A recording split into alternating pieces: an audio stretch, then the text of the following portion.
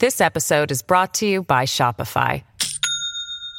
Do you have a point of sale system you can trust, or is it a real POS?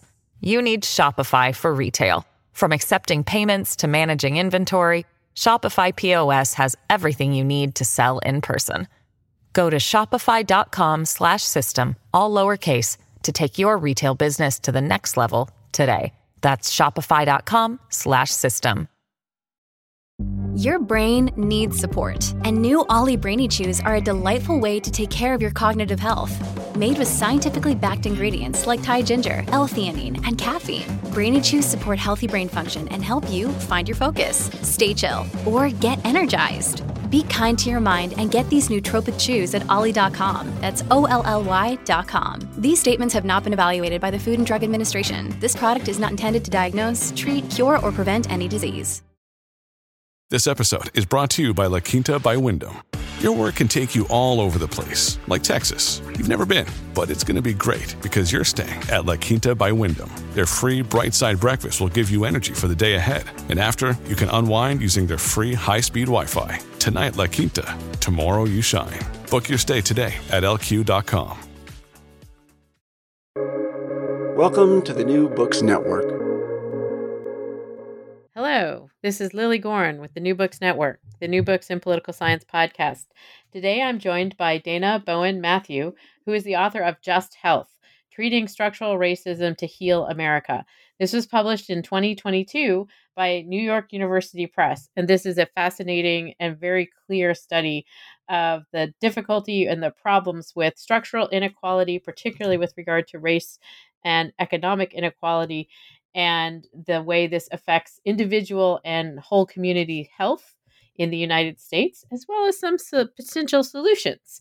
But I'm going to let Dr. Bowen Matthew talk to us a little bit about that and the entire book. I'd like to welcome Dana Bowen Matthew to the show and ask her to tell us a little bit about herself and how she came to this really interesting project. Hello, Dana. Hi, Lily. Thank you so much for calling me Dana. I appreciate it. I came to the book project as a culmination of my life and work together. One of the things that happens as you've been in the law academy for a long period of time is that your multiple selves come together. That self that's the student, the social scientist, that self that's the legal advocate, and that self that's the human person. They all start converging. It's one of the joys of growing older. And this book is a reflection of that. I have been studying the data and the laws that have to do with inequality in the United States of America for over 3 decades. But I've lived as me for my entire life, and I wanted to bring those two pieces together. I wanted to bring them together in a way that's accessible so that the conversation about inequality has a face on it, and I decided the face should be my own family. Yeah, and that was so moving and makes so much sense as you enter the book. You put this very clear face on the racial and economic inequalities that affect so many Americans and how that has an immediate impact on so much inequality that spans generations and centuries. Can you talk perhaps a little bit about your dad? Oh, I'd love to. He died at age 49, which is way too early. And if he were unique, I think I'd have a memoir, but I wouldn't have a story that is the American story about structural racism. Because his early death is so tragically common, I feel as though I have a structural story to tell through his story. So the lens is through the fact that when I grew up in the South Bronx, my father and my mother worked themselves literally to early deaths to make sure that I would not end up in the South Bronx. And America demands your life if you are a resident of the South Bronx. You can get out, but you really, really have to die trying. And that's the story I wanted to tell about my parents. So why do I say that? Because all of us that grow up in those segregated neighborhoods have the same system of lack and inequality. We have the same system of inferior schooling, which was my father's number one priority, to get me and my brother to go to a school other than the school that we would have had to go to if we were assigned to our public schools in the South Bronx. So that's one thing, systemic educational inequality. We can fix that though, Lily. The second thing is, in order to do it, he had to work 4 jobs. My mother had to work 2 jobs. Systemic underemployment meant that every morning he would get up and get dressed in a suit and march down to the subway, take it to the Bowery Savings Bank, and he was a real estate appraiser. He did that because the American dream was made accessible to him through a college education at City College of New York. I was in his graduation pictures, waving my CCNY flag. That is the American dream. But for a Black man, you live that dream at under the minimum wage, under a living wage. And so from 9 to 5, he worked in order to make half of a living wage. And then he'd come home and go to sleep, wake up again, and work the 8 p.m. the midnight to 7 a.m. shift, driving the same subway train that he went to work on in the morning. So that was to make not quite half a living wage, because that didn't make it up, because on the weekends he also had to clean apartments and he had to be the super of apartments. Putting all of that together, he could pay the part of our tuition, my brother and I, that would get us away from the South Bronx and across town to the Riverdale Fieldston School so that I could be on your program today. So systemic underemployment. In order to do that, he had to be systemically underpaid. He also had to be systemically exposed to increased levels of pollution, dirty water, dirty air, systemically exposed to inferior food options. If you see a picture of my dad and mom, and I start a lot of presentations, my dad's just a tad bit overweight. So I wrote the book to say, don't think that that was his individual choice, his personal responsibility, his health behavior. That's not the only thing that led to that. It was part of the story, but not the big part. The big part was the structural inequality that disposed him to fast food and bodegas, that disposed him to lack of exercise because we didn't have recreational spaces. And so those systems and structures are embodied in my dad's life. And that's why I say, in many ways, that structural inequality was the biggest contributor to him dying at 49. And so, as you note, this is not indigenous to one person. This is not, it is not about an individual's particular choices, because other choices weren't available or attainable. And so in the book, you expand on this in terms of various communities in the United States that have more or fewer exposure to essentially detrimental health situations. That's right.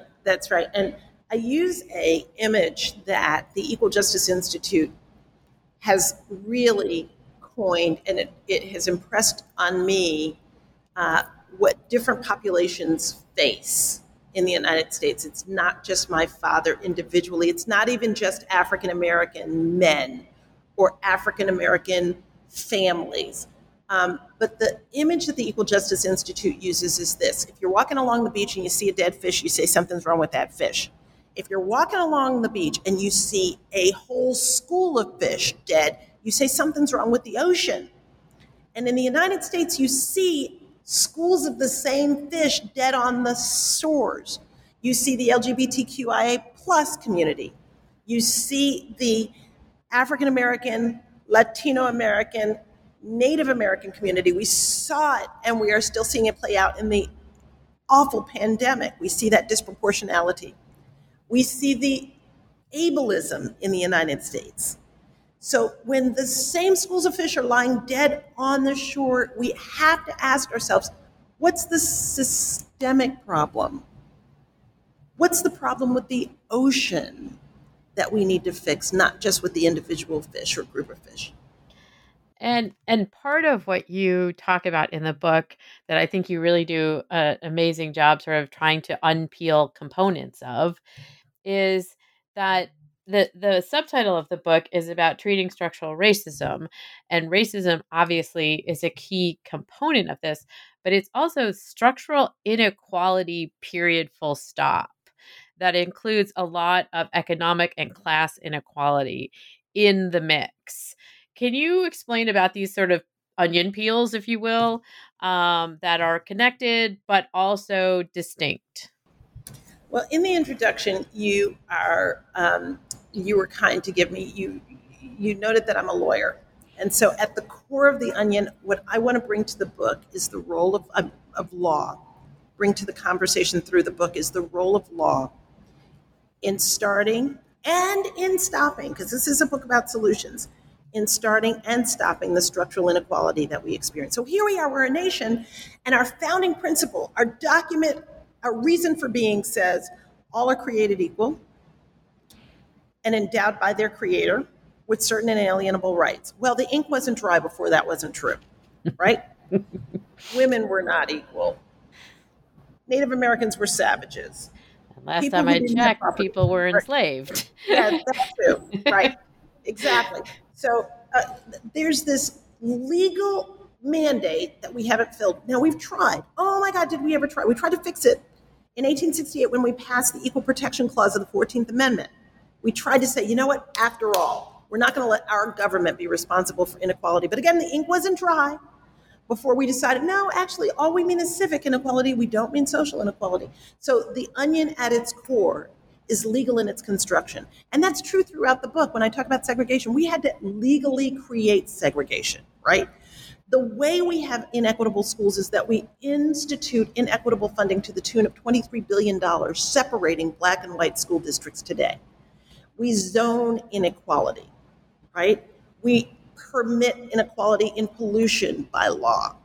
We permit inequitable wages by law. So the law is at the core of this onion. Then what justifies that legal structure? Well, the next layer is what we believe about people. We affect our laws on different groups because we actually do not in our hearts of hearts believe that all groups are the same. We don't even believe all groups deserve what humanity deserves, right? What do you need to be human? Just by way of example, can't live without clean water, just can't do it. But think about all the many instances in which human beings have been denied clean water in our remembrance, in our lifetime. We're talking about Flint, Michigan, right? We're talking about water that you can smell, it's so putrid, that you can see is brown, that the car manufacturers on the Flint River decided they could not use to make cars with. But we told the people of Flint, Michigan, 46% of whom are poor and over 50% of whom are African American, you can drink that water. Because something about you, whether consciously or unconsciously, and I believe dehumanization, social psychologists tell us, is a subconscious as well as conscious function. It is not because you have to think the people in Flint, Michigan are not humans, but you do have to think that they're different from you. You don't need the same thing that they need. You may need clear drinking water and clear air to breathe, but they don't. And so that is the second layer of the onion. And then on top of that are all of what we call the social determinants of health. And the social determinants of health in public health parlance are where you live, where you eat, and you play. Everything that has to do with your economic and social setting, your housing, is it clean, decent, safe, and affordable? Your education, is it preparing you to function as a part of society equitably? The air you breathe, the water you drink, the food you eat, the the recreational spaces that you occupy, even the voice that you have in the polity. Can you vote?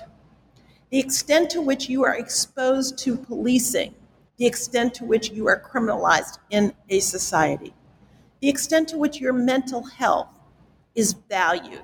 All of these, where you live, where you or eat, you play, all the social determinants of health. And here's the thing, Lily, every single one of them replicate the dead fish on the sea for the same populations over and over and over again. It's Blacks, it's Native Americans, it's LGBTQ+. It is the poor. It is the women of our society that end up in schools on the beach, and that's what I mean by structural. And so the sort of umbrella of this inequality that many of us are consciously aware of all the time, that this seems to also be an insurmountable problem. That you can't extend the life of African American men because of all of these components, of you say, of where you live, eat, and play, and how you live life in those areas. That the person who is an immigrant who is working as a farmhand in California, who has a life that's much different than my life as an academic who sits inside under a roof, as a colleague of mine once said, and not working in a field. And so that these components are also part of the, quote, American dream. Yeah. They're all part of the American dream, and they're distributed inequitably. So can I define the term structural racism? Absolutely. To make the point a little bit more vivid. In my view, inequality is structural when it replicates through every institution of society, as I was saying, through the social determinants of health.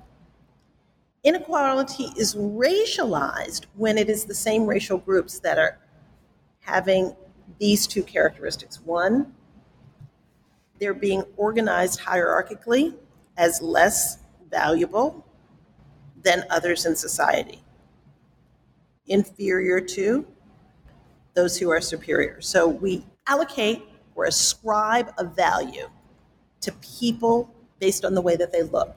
That's the first characteristic of structural racism. The second essential characteristic of structural racism is that once we have that hierarchy, we then do a second thing. We distribute all the resources of society, all the power, all the opportunity according to that hierarchy based on how you look, right?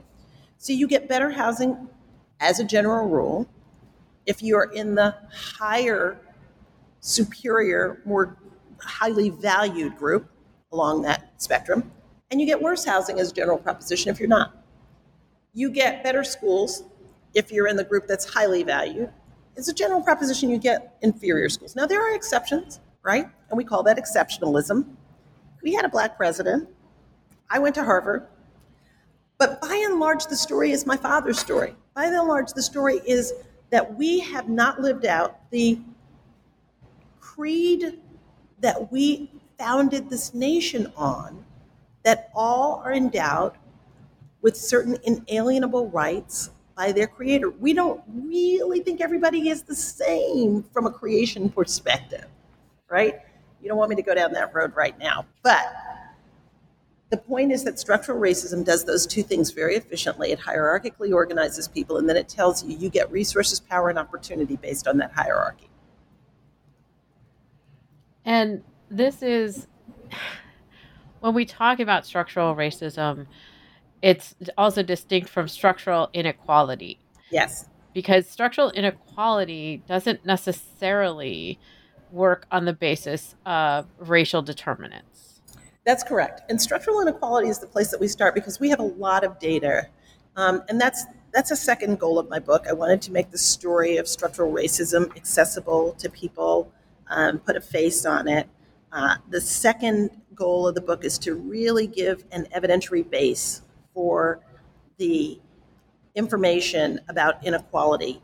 And then the third was to really centralize law as a creator of the problem and a solution to the problem. So going to that second goal, inequality in its generic form is really well supported by the social science evidence, right?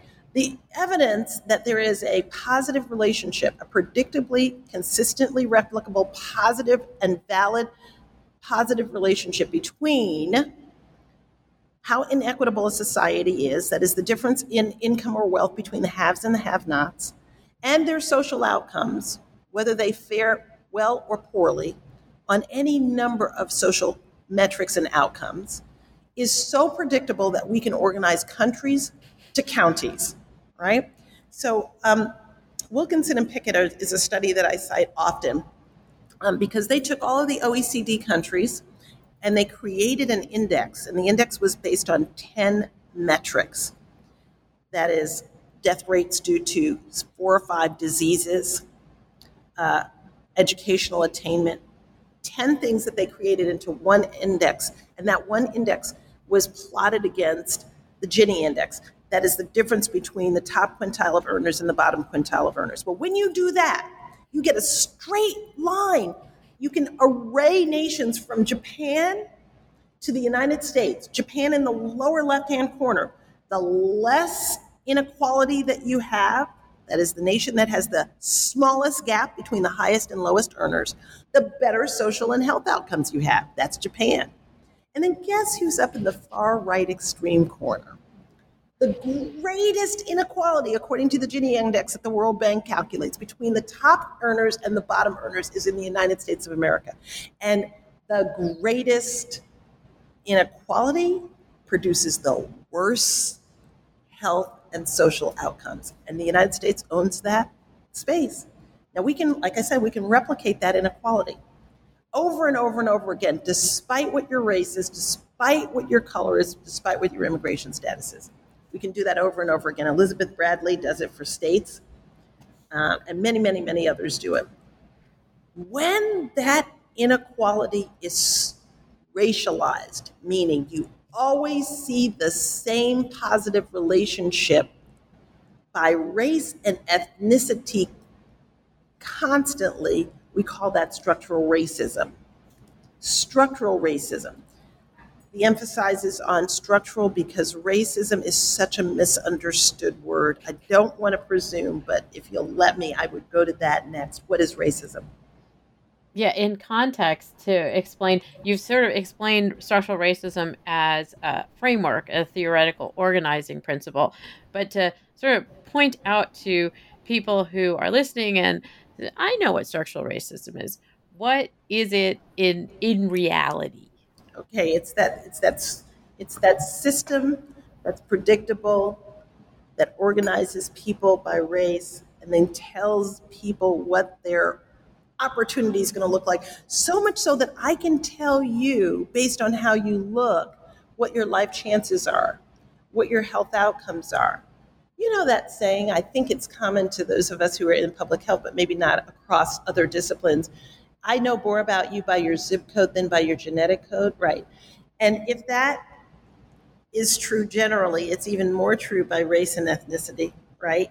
I know more about how your health is going to come out once I know your race than I do need to know anything else about you. And it's not because your race is actually genetically different. And this is the thing that's very, very, very important to get across, Lily.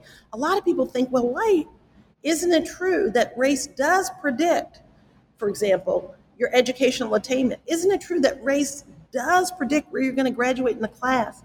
It's not racism, it's just looking at the facts. No, my friend, that's not true. Because it's not your race that puts you in the place in the class or in the place on that test. It is the social environment, resources, and opportunities that you get because of your race that end you up at the bottom of the class, that end you up more likely to end up in jail, that end you up. So it's not race. There's nothing intrinsically biologically different about us because of our race. We've already settled that issue. Most of us. There are some of us that are still debating that, but most of us have settled that issue scientifically.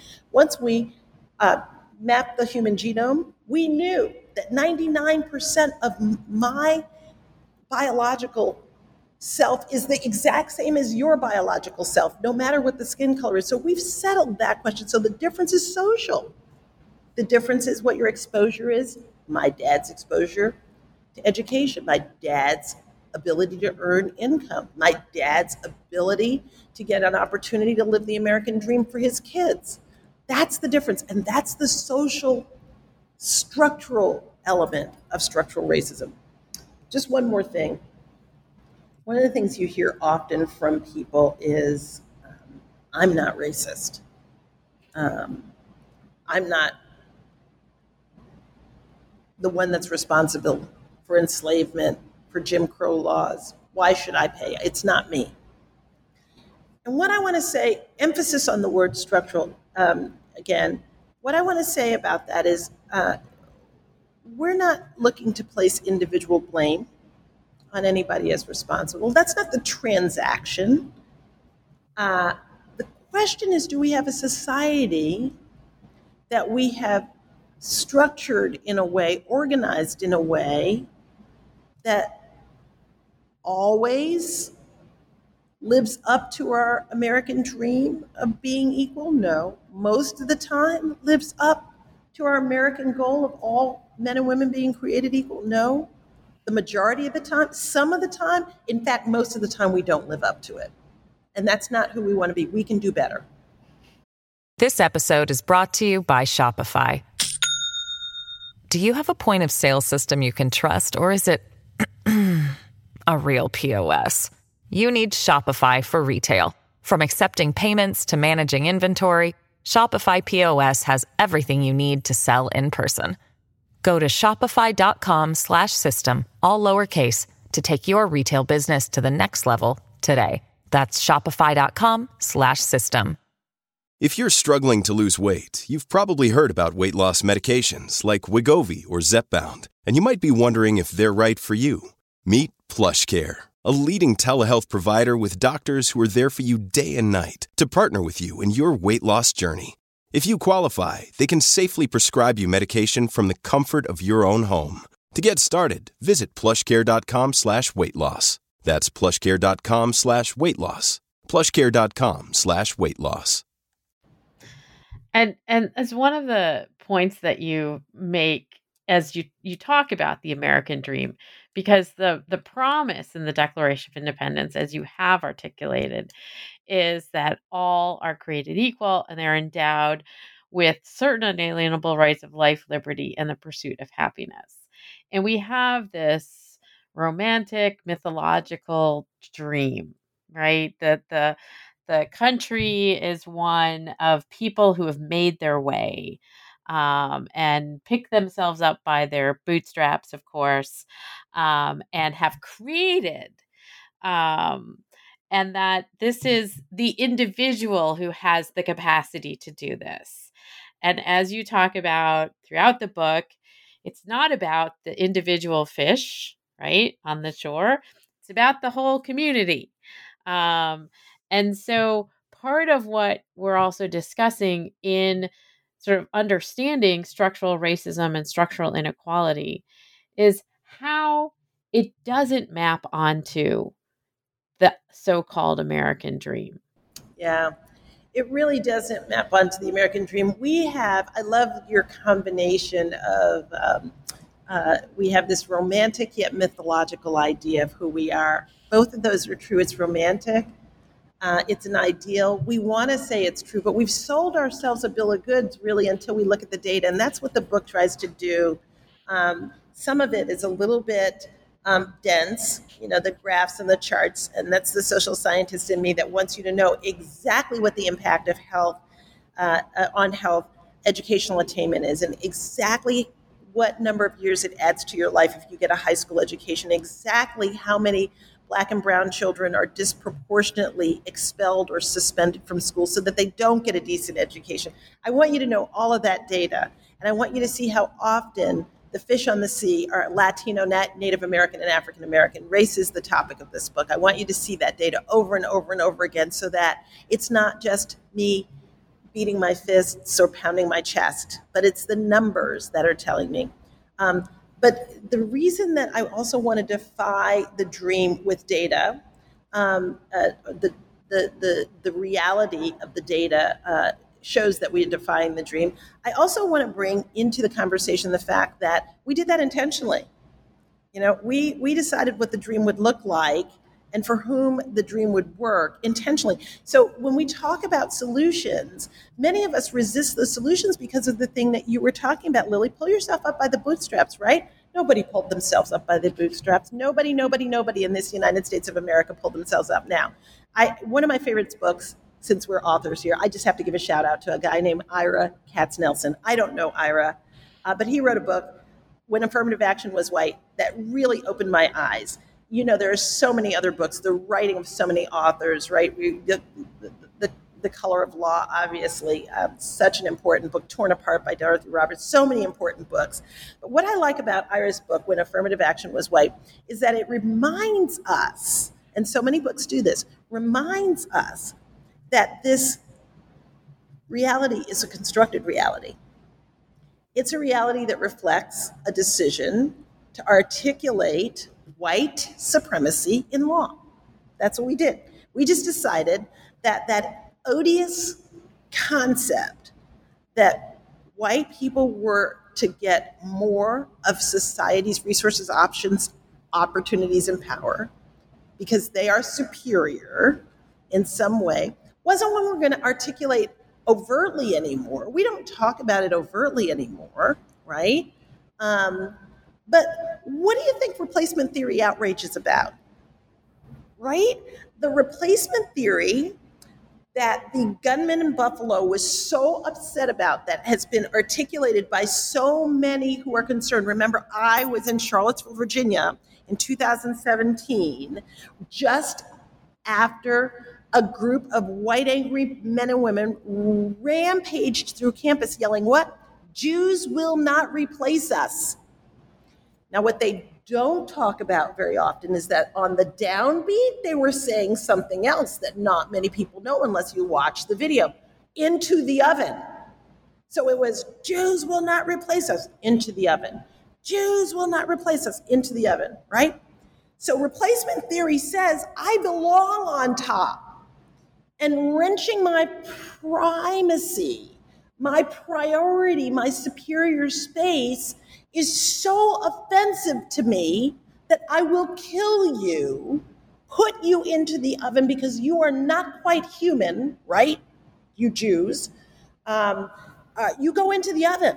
So just let me say, my book is about racism, but racism and anti-Semitism go hand in hand. Frantz Fanon taught us that if they come for the Jews, they're coming for you. Indeed. I'm so off topic now. I'm sorry. No, it's fine. Fine.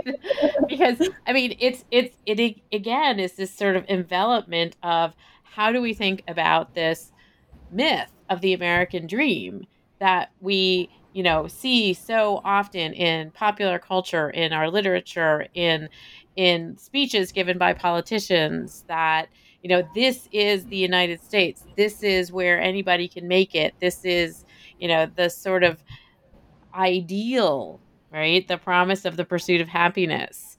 But as you note, that when you start to codify inequality in the law of the land, exactly, that no, in fact, some people can make it, but not everyone. And so, unfortunately, that is the depressing part of your book. But you have slightly more hope for us. And these days we need hope. We need hope, Dana. Yep. You got to keep hope alive, right? Yeah.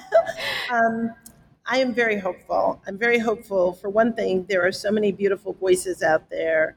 I just want to give a shout out to one that moves me all the time. I opened the book with it. James Baldwin wrote No Name in the Street in 1972. And he said, if you really want to know how justice is administered, don't talk to the policemen, don't talk to the lawyers, don't talk to the judges, don't talk to the privileged and the protected. Talk to my parents, right? That's why I want you to talk to my mom and dad. I want you to meet them. Those who need the law's protection, who need society's protection. So I told you about my dad, but the solutions have a lot to do with my mom's life. because my mom was resilient in a way that I think our laws could reflect and reform the spaces of inequality that we've been talking about. So my mom grew up in the segregated North in Harlem, and although she sent us to school an hour and a half away each day so that I could go to Riverdale, her heart remained steadfastly affectionate towards her people. And her Black womanhood was something that she reveled in, she had joy in. And it didn't matter who she was with, who she was exposed to. She believed herself to be a beautiful, hopeful, positive, excited, optimistic woman, and that she passed on to us. Some of the way that she did that was that she had contact with all kinds of people. So one of the laws that we have to figure out how to reverse is residential segregation laws, so that we see each other as human, but we don't see each other as human, and we don't contact each other because one group is so much better that we have to live next door to them. Or one group is so much smarter that we have to go to the same school as them. But we see one another as human in all walks of life, the way my mom lived. So we see principals and PhDs and physicists and engineers and artists and janitors of all races, all walks of life, and we see them as human because our lives cross paths with one another. We desegregate neighborhoods with vouchers. We make housing affordable even as we invest in underinvested neighborhoods. As opposed to gentrification, we have a program of reinvestment that doesn't displace people, so that we can begin to humanize the fact that you go to the grocery store and you pick up apples just like I go to the grocery store. And you are afraid for your 16-year-old to go out and drive that car the first time, just like I'm afraid. But boy, oh boy, it's a different experience if your 16-year-old gets stopped by the police and my 16-year-old goes, tell me about that experience. So that it's not about blue lives mattering or all lives mattering. It's about the fact that we know each other as human beings, the same pains, the same aches, the same problems in life. Residential segregation should be the first target. I think for our long-term solutions, our shorter-term solutions, we can't wait for the society that we built around segregation to desegregate before we pay a living wage, before we repair reparations, economic discrimination that has been done for centuries. We can't wait to make educational opportunity equal so that Black and white children get disciplined for the same behavior and get treated with mental health and behavioral health and wellness treatment at the same rate. We can't wait for residential segregation to go away before we stop locating highways that white neighborhoods won't permit to be built in Black and brown neighborhoods, before we stop locating toxic waste transfer stations in the South Bronx where I grew up, but not in Riverdale, because those fumes, those toxins are okay for the Black and brown people to breathe. So yes, it's a large network of social determinants of health that are inequitably distributed. And some people might look at it and go, oh my God, that's such a big problem. Where do I start? I look at it and I say, start anywhere. You can start at your PTA. If you're a mom or a dad and you see that all the kids in the IB and the AP program in your school are white, you can say, you know what? The buck stops with me. I'm going to challenge that and ask, what's wrong with the ocean that all the fish are white that are getting into this AP course, that are getting college preparatory courses? Or you can start, if you're a CEO of a corporation, and say, you know what? The differential between what I make and the guy on the lowest end of the rung, it's too much. I'm not going to make him work 2 jobs in order to make a living wage. I think he needs time with his family, just like I need time with my family. And I'm going to treat him like a human, just like I get treated like a human. I'm going to pay a living wage. You can start anywhere, and everybody has a responsibility to do something. And in terms of the outcome from some of these shifts, be they big or small, changing residential segregation laws or going to the PTA meeting and asking about how students are essentially tracked or funneled into advanced classes or AP classes or not. These are, again, as you say, you start anywhere. But how do we move it? I mean, seems to also be the debate right now with regard to gun violence. Yeah. The way we move it, in my opinion, is that we start where the source of the problem was. We start by changing our laws. We start by changing our lawmakers. We pick lawmakers that believe in equality. We pick lawmakers that take seriously the responsibility that health is the canary in the gold mine. The only reason I pick health is because it can tell us how just or unjust our society is. So the name of the book is Just Health for a reason. I think just health is a society in which everyone has an equal opportunity to be healthy. And the laws make sure of that. Everybody has an equal opportunity to be healthy. That's all we're looking for, is an equal opportunity to be healthy. And so we start with laws that have to do with funding schools. We start with laws that have to do with making it possible for students to get an education without going into debt that will last them the rest of their lives. We start with laws that make it possible to move, like I said, sources of pollution equitably around the country. There are all kinds of laws, from little local ones to big ones. Now, there are people who have a different social agenda, and they get this already. They don't want you to read what they call critical race theory, which, by the way, has nothing to do with critical race theory, but they don't want you to read critical race theory. And so where do they go? They go make a law that says, you can't teach my student that. Those of us that are passionate about structural racism, eradicating structural inequality, we need to go find people who will make laws about real things that matter. And not fake things that don't actually matter. Right. So may I ask you, Dana, since you have written this engaging and, in a certain sense, bringing people out into political action, what are you working on now? Well, I have the privilege of being the dean of George Washington University Law School, which is like, woo, boy.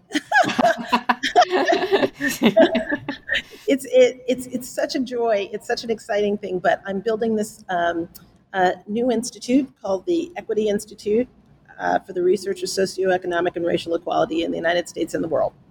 And we're doing that by putting together all race and inequality scholars at the GW campus in a way that is what we call community engaged. And by community engaged, we're asking researchers to research questions that communities need answered in order to address racism. Not the issues that are going to get you promoted or get your next book out or get you tenured, but what are the questions that communities need answered? And some of the things that communities need answered right now is, how do we get our health outcomes equalized when they are obstructed by law? That sounds like a weird question. A lot of the questions that we have communities asking us now are really different from the questions that we as researchers. What is the connection between health outcomes and law? Well, for somebody who lives in a dilapidated apartment whose building is not up to code, a lot. For somebody who's getting systematically overcharged by rent and gouged for an uninhabitable apartment, a lot. My health is informed by the law. And so we're solving some of those problems, and we're researching how to do a better job of them in the Equity Institute. So my project is doing research in a community-engaged way with other race scholars at GW. Cool. whenever the next book comes out, whatever it is, I hope you will come on the New Books in Political Science podcast and talk to me about it. Whether it's advocacy and revolutions or it's, a little bit drier law school stuff. I don't care. All right, you win that round. I've read my share of law review articles. I know. What are you writing, Lily? I know you're in the middle of a book too. I just have I will have a book, an edited volume coming out in November on the politics of the Marvel Cinematic Universe that I have edited with Nick Carnes from Duke University, who is a scholar of inequality, when he's not writing about the Marvel Cinematic Universe. So, well, I'm going to read it because my family is a big Marvel fan. I'm excited. I'm hoping it will make lots and lots of Christmas and Hanukkah and other presents because of its timing. Well, I congratulate you, and I'm so grateful for having the opportunity to talk to you. Thank you for having me. It was my pleasure to host you, Dana Bowen Matthew, author of Just Health, Treating Structural Racism to Heal America, published by New York University Press. I assume one can purchase it at New York University Press website. Yes, you can. You absolutely can. And wherever your local bookstores are, it's on the shelves there too. Great. Thank you so much for joining me today. It's been a pleasure. Thank you, Lily. It has been. Bye-bye now.